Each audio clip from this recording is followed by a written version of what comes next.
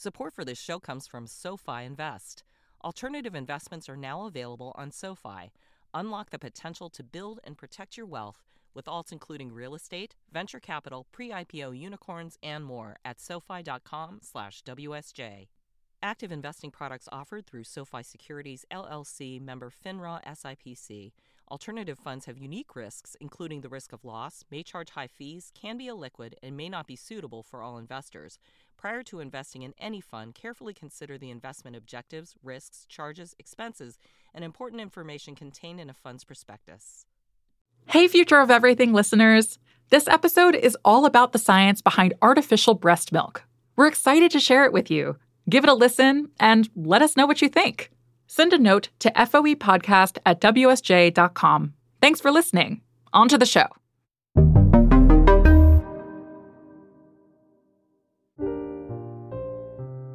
Megan Corcoran is a mom of two living in Carmel, New York, about 50 miles north of New York City. My oldest is 5. And when was your youngest born? She was born April 24th. Oh, wow. So she's so young. Yeah, she's a baby. Even before she gave birth to her first daughter, Haley, Corcoran says she had gotten the message loud and clear. The best way to feed her baby was to breastfeed. And things initially went pretty smoothly. After Corcoran went home from the hospital and settled into life with a newborn, though, it surprised her how much work breastfeeding was. My experience is I felt like a dairy cow. So I would always kind of go like, moo, when I was attached to like my pump machine. But that's all I would do is either have a baby on me or I'd be on the machine pumping, and that was really stressful. And when Corcoran went back to work after 3 months, she started to miss feeding times, which made her body produce less milk. So even though she had wanted to breastfeed her daughter for a year, she found that she simply couldn't. Breastfeeding can be time-consuming. According to the Centers for Disease Control and Prevention, a baby will breastfeed about 8 to 12 times in 24 hours during the first months of life, and each feeding can last as long as 45 minutes. I gave her formula, and I remember just crying and being so distraught about that. Corcoran's breastfeeding experience is pretty common. According to the CDC, 83% of children in the U.S. are breastfed at some point. But at the 1-year mark, the recommended breastfeeding duration per the U.S. dietary guidelines, the percentage of babies being breastfed drops to 38%. And so, many parents turn to formula, which, fun fact, often includes proteins from cow's milk. Today's formulas have vitamins, minerals, fats, and proteins, some of which are similar to those in human breast milk. But it's still not quite the same as breast milk. Long-term health studies have found that formula-fed babies are more likely to develop health conditions such as asthma, obesity, and even sudden infant death syndrome, or SIDS. What if there was a product out there that was closer to human breast milk and imparted some of the same health benefits to babies, but was available like formula? If my pediatrician was like, we've done our research, we've seen that there are results here, like this is really good, I would certainly try it. From the Wall Street Journal, this is The Future of Everything. I'm Alex Ossala. Today, we'll hear about 3 startups working to create products that more closely resemble human breast milk. If they succeed, they could transform how we feed babies in the future. Stay with us.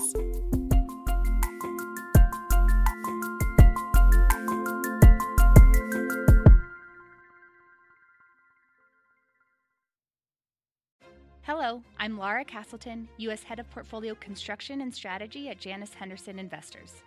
Is a brighter future possible? At Janus Henderson, we think it is. For 90 years, we've worked to help clients achieve superior financial outcomes and fulfill our purpose of investing in a brighter future together. We know that this means our thinking and our investments are helping to shape millions of brighter futures for the next 90 years and beyond. To learn more, go to janushenderson.com.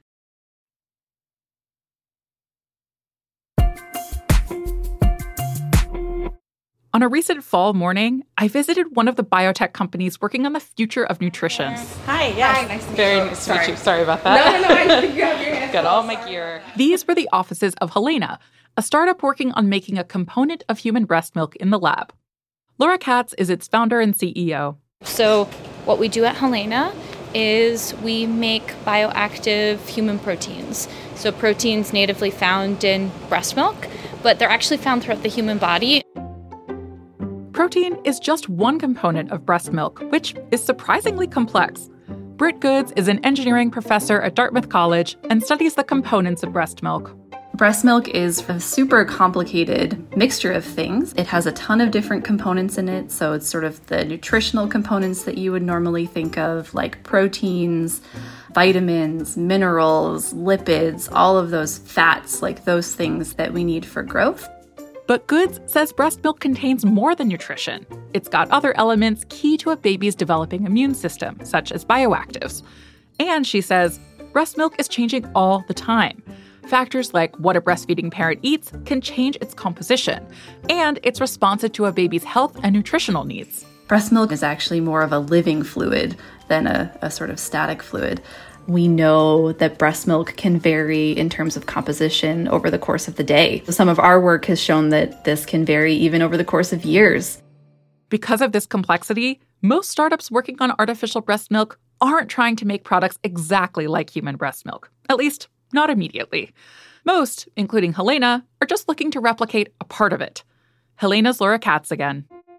I don't believe we'll be able to capture everything in breast milk. Hopefully in our lifetime, but probably not. The scientific community doesn't know all of the things in there, and it's dynamic. Katz founded Helena in 2019, and the company has received more than $35 million in investment to date. The first protein it's working on is called lactoferrin. So the first protein that we're making, lactoferrin, is a fascinating protein. I like to say it's the most studied food ingredient you've never heard of.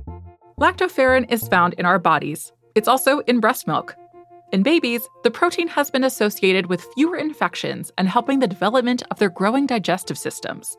There are a number of clinical trials currently in the works that are assessing lactoferrin as an intervention for conditions ranging from COVID-19 in adults to neonatal sepsis. Dartmouth engineering professor Britt Goods says, yes, lactoferrin is a key component in breast milk, though she notes that infant growth and nutrition are so complex that it's hard to say whether any one factor can be attributed to improved outcomes or long-term health. There are already products containing bovine lactoferrin on the market, but according to the company, what sets Helena apart is that they're making a human form of the protein. They're doing it through a process called precision fermentation. Basically, it involves genetically engineering microorganisms, in this case yeast, to produce a specific substance. Katz and her colleague, Chief Technology Officer Anthony Clark, gave me a tour of the lab to see how it all works. Step 1, genetically engineer the yeast. So what we do at Helena is we grab yeast, which you can use to make alcohol in beer, you can use to make bread, but we're teaching it how to make proteins. And the proteins that a yeast is natively going to produce when we ferment it are yeast proteins, which are great, but not what we're interested in. So what we tell the yeast to do is make something human. After selecting only the best, most efficient strains of modified yeast, it's on to step 2, make the yeast spit out the desired protein. So we have these big fermentation tanks. We throw the yeast in there. We throw all of the food that it needs. It's called media, and it grows. It starts to spit the protein out. The fermentation tanks sort of look like little blenders running really fast. It takes a week for the yeast inside to do its thing.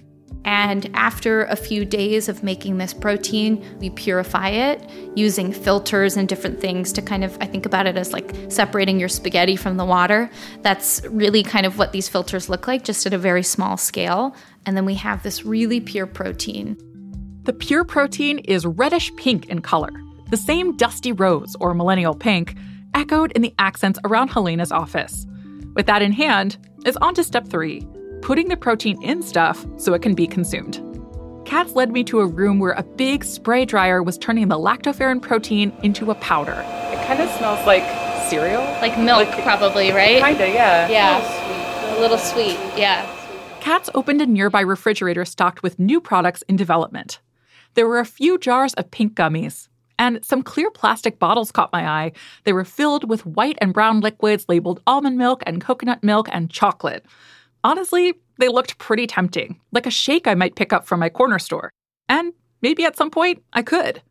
Helena currently has a clinical study underway assessing the effect of lactoferrin on the immune function of healthy adults. And we have them drinking a drink mix, and it's our lactoferrin mixed with several different things to make a mix, kind of like a Crystal Light package. So you pour it in, it dissolves in water. Why adults and not babies? Kat says the infant nutrition product is going to take a while longer. Of course, the company was started with the vision and the mission to bridge the gap between breast milk and infant formula, but we've realized in growing the business and making this protein the impact it can have from early life to end of life nutrition. So we are taking that and using it in drink mixes and gummies and all kinds of things where we think we could have a really important impact on human health. Other startups are figuring out different ways to make components of breast milk. They're using techniques that have never been done before. And some are relying on actual human cells to produce the milk in the lab. More after the break.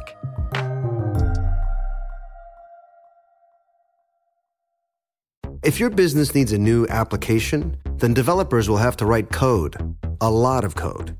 If an application needs to be modernized, then you'll need time, resources, and caffeine.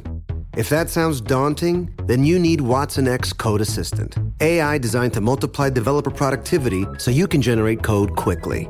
Let's create a more modern foundation for business with watsonx Code Assistant. Learn more at ibm.com/code assistant. IBM. Let's create.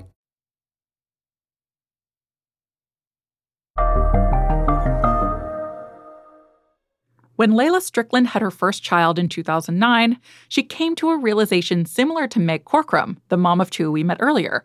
Breastfeeding can be difficult. My background and training is in cell biology, and I was nearing the end of my postdoctoral fellowship when I became a mother and discovered how challenging the experience of trying to breastfeed a child can be. Was pretty unprepared for those kinds of challenges. To better understand why, by her description, her body wasn't doing it well, Strickland started to dig into the research around lactation. And found that the field had not been adequately studied, but that there was a lot of reason to think that you could model a process of lactation outside the body. And if you could do that, then it would maybe make a product that you could feed to babies that would be more similar to breast milk than the infant formulas that I was finding myself needing to turn to in order to support my own child's growth. In 2020, she co-founded BioMilk, a company intending to create a product more similar to human breast milk. It's raised about $25 million to date. Its investors include Breakthrough Energy Ventures, which was founded by Bill Gates. But making that product takes a lot of time and work. Early on, Strickland learned that mammary cells don't always work the same outside the body. I've had my mind blown by breast milk over the last 3.5 or 4 years. It is mind-bogglingly complex. To make BioMilk's product, we just call it cell-cultured human milk. The company first built up a bank of mammary cells. And these cells all come from lactating women who donated samples of breast milk, which contains a lot of cells that you can then culture out. And so we built a cell bank with mammary cells from women of all backgrounds and all stages of lactation. And then we started working through those cells to see what are they capable of, what can they do. The banked cells are frozen until they're ready to be used. After scientists thaw the cells, they allow them to multiply and then place those cells in a bioreactor, a 3D environment in a lab that has everything those cells need to grow. BioMilk cells grow on a surface where they form what's called epithelial tissue. Epithelia cells create a lining, a barrier really between compartments in the body. That's what we're after in our system as well, is for these mammary cells to sit down on this surface, attach to each other, attach to the thing they're growing on, and then form this lining. In the bioreactor, there are long, skinny tubes, almost like straws. The inside of each straw is filled with cell media, the stuff that feeds the cells. On the outside of the straw are the cells themselves. The milk product the cells secrete ends up circulating in the bioreactor and is extracted with a syringe. Strickland says the whole process, from thawing the sample to final product, takes about 30 days. What exactly is in that final product, and when might it come to market? Strickland can't say yet. Yeah, I would say it's in a very early stage of development. I have a lot of work to do to really hone in on what is that specification of molecules that we are making consistently every single time. I would hope we would have at least the beginnings of this pipeline heading into market well before 2030. Israel-based startup Wilk is also working on cell-cultured infant nutrition. Avital Beck is its CEO. What we are doing, and that's why it's super hard and it's deep science, we're taking a mammary tissue from women and we're culturing them in a lab. And we're actually biomimicking the same physiological process that is happening. This is the same technology as the human body. Wilk has honed in on replicating the fats found in human breast milk. Earlier this year, Wilk closed a round of funding with $2 million from French food company Danone. It's hoping to put a product on the market in 2027, but there's a lot of work to do before then. We are getting very good results and we're growing. The main challenge is the upscale. So we do know how to develop fat in the lab. Now, how do you upscale it? And how do you upscale it in a way that will be financially available? To be clear, these startups say they are not looking to replace breast milk. They say they're looking to give parents a potentially better alternative to formula if they decide to stop breastfeeding. But before anything can hit the market in the US, it will need to meet the rules set by the Food and Drug Administration. Of course, there are frameworks for existing infant formulas, but products from Helena, BioMilk, and Wilk may need different ones. Strickland says the regulations for BioMilk's cell-cultured milk don't yet exist.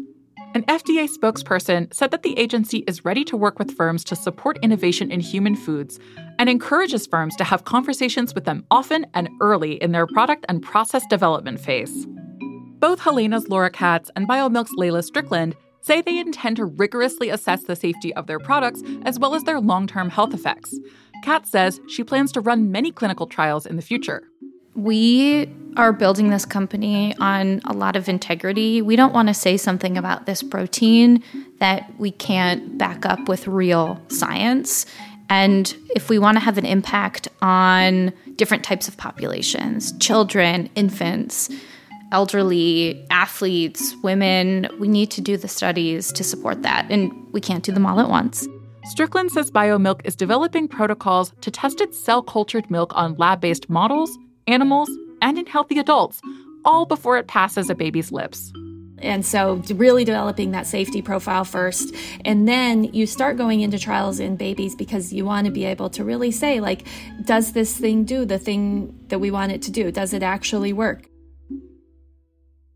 Both Katz and Strickland also say that it's important that their products be affordable enough to be within reach for many parents. If we look at the market today for infant formula, there's one formula in the U.S. with lactoferrin, the cow's milk lactoferrin, and it's one of the most expensive in the country.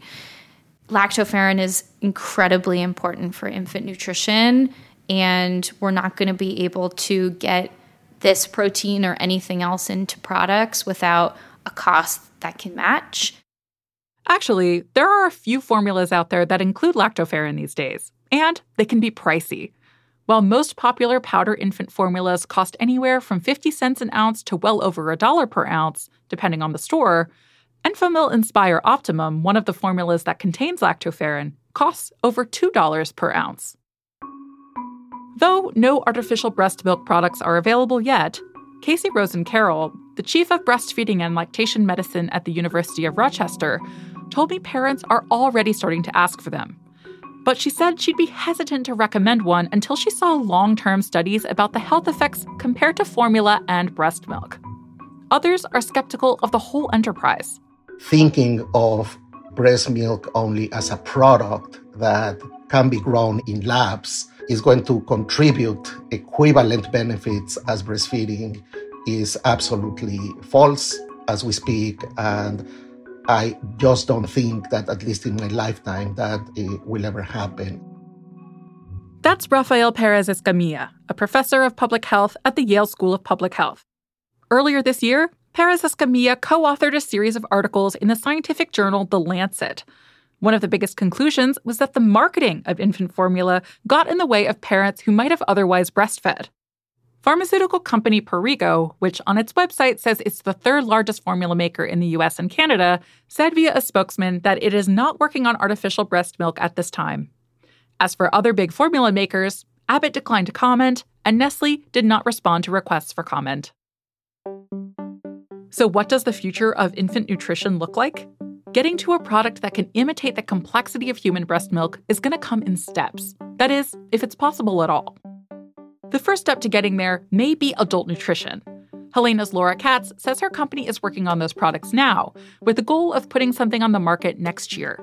She plans to use that revenue to support the development of infant nutrition products. Infant formula is something we're working on. It just takes a longer time to get to market because there's a few more tests you have to do. You have to run a clinical study in infants, and we are currently working on that, but we just can't get to market as quickly in infant as we can in these other applications.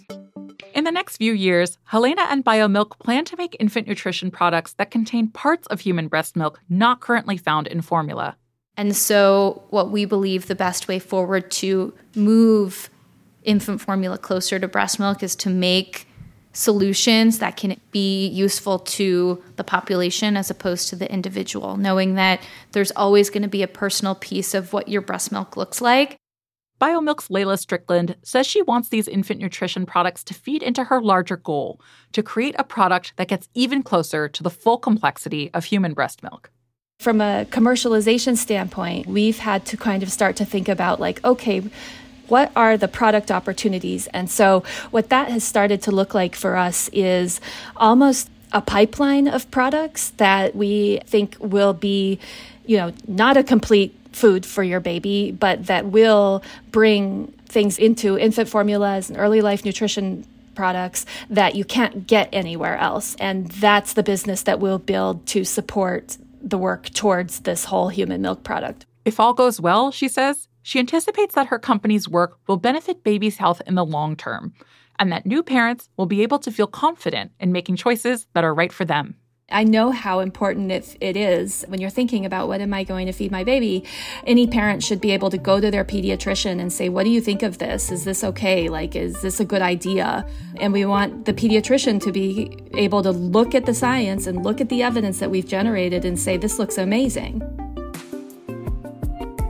The Future of Everything is a production of The Wall Street Journal. Stephanie Ilgenfritz is the editorial director of The Future of Everything. This episode was produced by me, Alex Osala. Our fact-checker is Aparna Nathan. Michael Laval and Jessica Fenton are our sound designers and wrote our theme music. Catherine Millsop is our supervising producer. Aisha Al-Muslim is our development producer. Scott Salloway and Chris Zinsley are the deputy editors. And Philana Patterson is the head of news audio for The Wall Street Journal. Like the show? Tell your friends. And leave us a 5-star review on your favorite platform. Thanks for listening.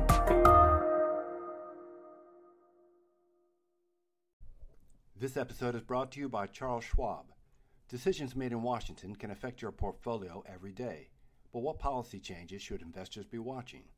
Washington Wise is an original podcast for investors from Charles Schwab that unpacks the stories making news in Washington and how they may affect your finances and portfolio. Listen at schwab.com/WashingtonWise.